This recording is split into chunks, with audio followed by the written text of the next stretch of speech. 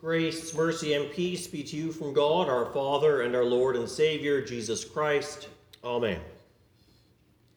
In our Old Testament reading this morning, we heard the 10 commandments which God gave to Moses on Mount Sinai, and which he then relayed to the people.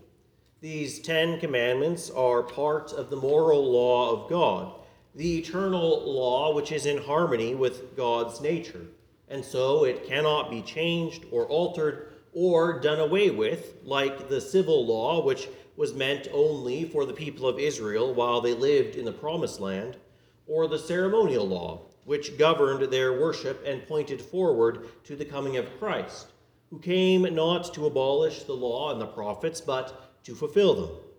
For his life, the beginning with his conception by the Virgin Mary, all the way to his sacrificial death and his resurrection and ascension, were all the fulfillment of the law and the prophets. And so when we hear our Lord say, "You have heard it said of old, but I say to you," we must not think that he is abolishing the law, or replacing it, or adding to it, but explaining it. Thus our Lord continues his Sermon on the Mount and begins to teach the people the true meaning of the law. This section of his sermon begins with the pronouncement, "For I tell you, unless your righteousness exceeds that of the scribes and Pharisees, you will never enter the kingdom of heaven." To the people of Jesus' day, the scribes and Pharisees were the most righteous people that they could imagine living among them. Maybe the prophets and Moses especially were more righteous, but few alive in their eyes.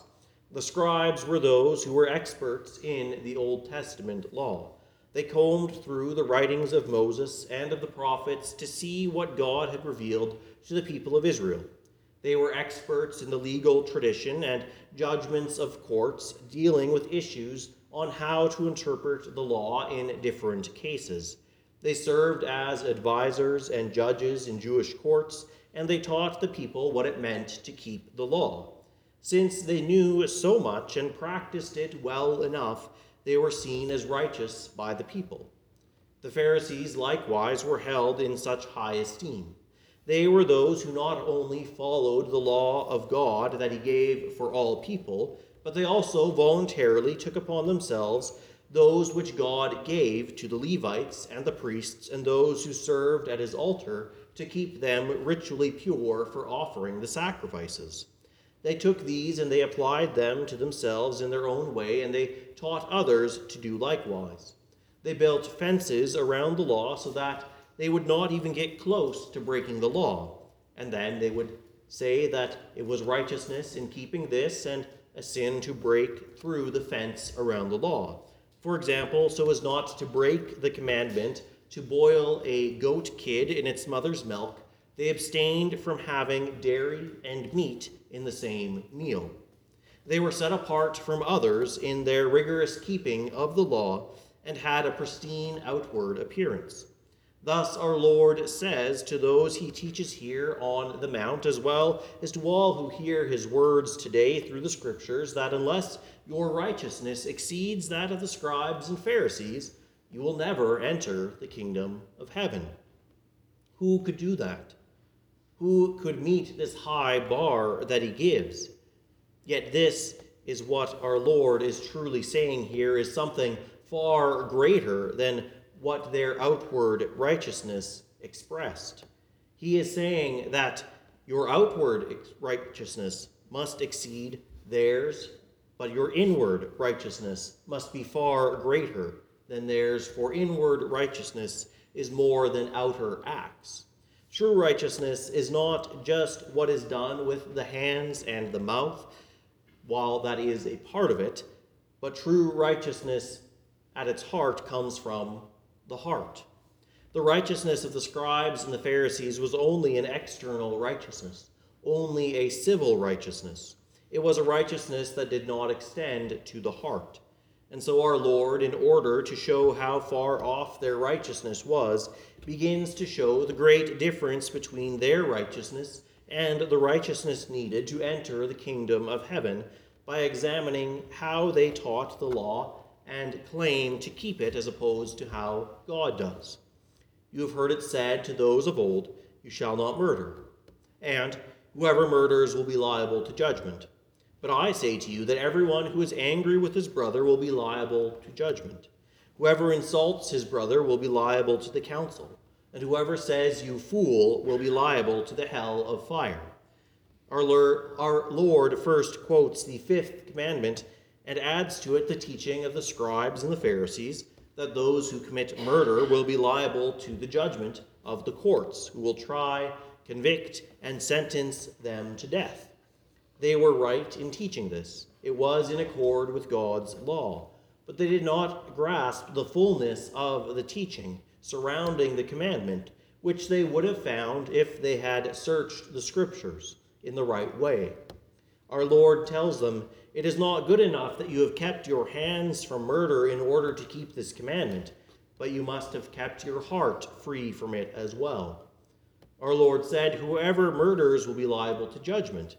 But then he goes on to say in the very next breath that even being angry with another is breaking this commandment and so deserving of the same judgment and sentence when he says, "Everyone who is angry with his brother will be liable to judgment." Our Lord is clear. Not only is taking the life of another person murder in God's eyes, but also being angry with another is also murder. Yes, our Lord says that true righteousness, the righteousness that obtains eternal life, is not simply refraining from killing another with your hands, not merely refraining from thinking about such an act, but refraining from even being angry with someone. For murder committed with the hands ultimately springs forth from anger in the heart, so it too is murder. And so then all other things which proceed from anger, including insulting our neighbor with any number of insults. Whoever insults his brother will be liable to the council, and whoever says, "You fool," will be liable to the fire of hell. The council which he is referring to is the Sanhedrin, the highest Jewish court at the time. Yes, insults which come from anger in the heart are that serious, even serious enough to merit hellfire, a judgment that only God can give and that only he can mete out. But this is not the limit of this commandment. Everything that flows from anger is a sin against God in violation of the fifth commandment. To treat someone coldly because of our anger likewise falls under this commandment. To not help someone in their need, whether out of anger or not, in such a way that it brings them harm, is to be your neighbor's murderer. And so, desiring to justify ourselves, we might say, "My anger is different. My anger is a righteous anger, like the anger of God." Can you truly say that? Can you truly say that your anger is purely related to the breaking of God's law and to the offense which was caused to him? Can you say there are no personal reasons found in your anger? This is hard for us to do, and even harder for us to see our failings in this. This is why our Lord does not leave any loopholes, but says, "Whoever is angry with his brother will be liable to judgment." Look carefully at yourselves. Look at your heart. You will see that there is no way that you have kept this perfectly. Your righteousness does not exceed that of the scribes and the Pharisees. No one can be saved by their own righteousness, because it cannot meet this standard because of our fallen flesh and nature. David in the introit speaks correctly when he says, "If you, O God, be silent to me," that is, if you do not hear my prayer for mercy, if you do not hear my cry of salvation, if you do not carry me as a shepherd carries his sheep, then I'll be like those who go down to the pit, like those who go down to death, down to hell. And so, since we cannot bring our own righteousness to exceed that of the scribes and Pharisees, we must flee to the Lord our God. We must flee to the Father of mercy, who is the strength and the shield of those who trust in him. We must flee to him confessing our sin, flee to him acknowledging that we cannot attain this righteousness, that we have failed, and that we will continue to fail.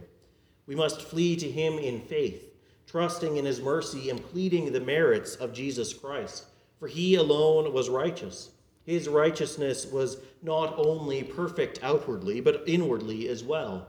His righteousness is perfect. On account of his death, his sacrifice of himself for our sins, we flee to God so that he may have mercy on us and grant us Christ's righteousness that comes by faith. And having that righteousness of God that comes by faith, we pray that he would, according to his grace and mercy, grant to us all the good qualities with which he desires us to have. As we prayed in our collect this morning, graft into our hearts the love of your name. For the true love of his name will lead us also to love our neighbors. For if you do not love your brother whom you have seen, how can you say you love God whom you have not seen? Says St. John. Increase in us true religion. That is, according to St. James, the care of the widow and the orphan.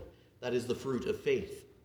Nourish us with all goodness, which only God can give, for God alone is good, and he can give us those things that are beneficial to us, faith, hope, love, and all other virtues which build us up so that we may help our neighbor and build up our brothers and sisters in Christ.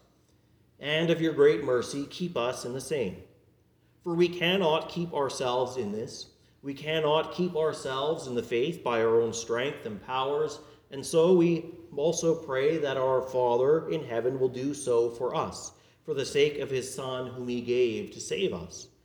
And so being made righteous by God's grace through faith in him, God desires that we walk in a way worthy of our calling to which we have been called.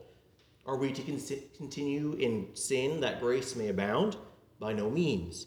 Brothers and sisters, just because God forgives us in Christ, that does not mean that we should look for opportunities to sin, nor does it mean that we should cease taking sin seriously and nor try to avoid it. No, that is not how you have learned Christ. In baptism, you were baptized into Christ, united with him, enjoy communion with him. We were baptized into his death, and we were buried with him, so that just as Christ was raised from the dead of the glory of the Father, we too might walk in newness of life.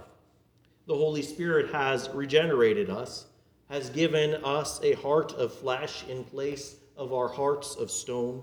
He enables us to walk in the newness of life by his power, strength, and his indwelling. He works in us good works, the fruit of faith. And so our Lord continues in this sermon to demonstrate how we, who cannot save ourselves, are to walk now that we have been saved by God's grace, saying, if you are offering your gift at the altar, and there you remember that your brother has something against you, leave your gift there before the altar and go. First be reconciled to your brother, and then come and offer your gift.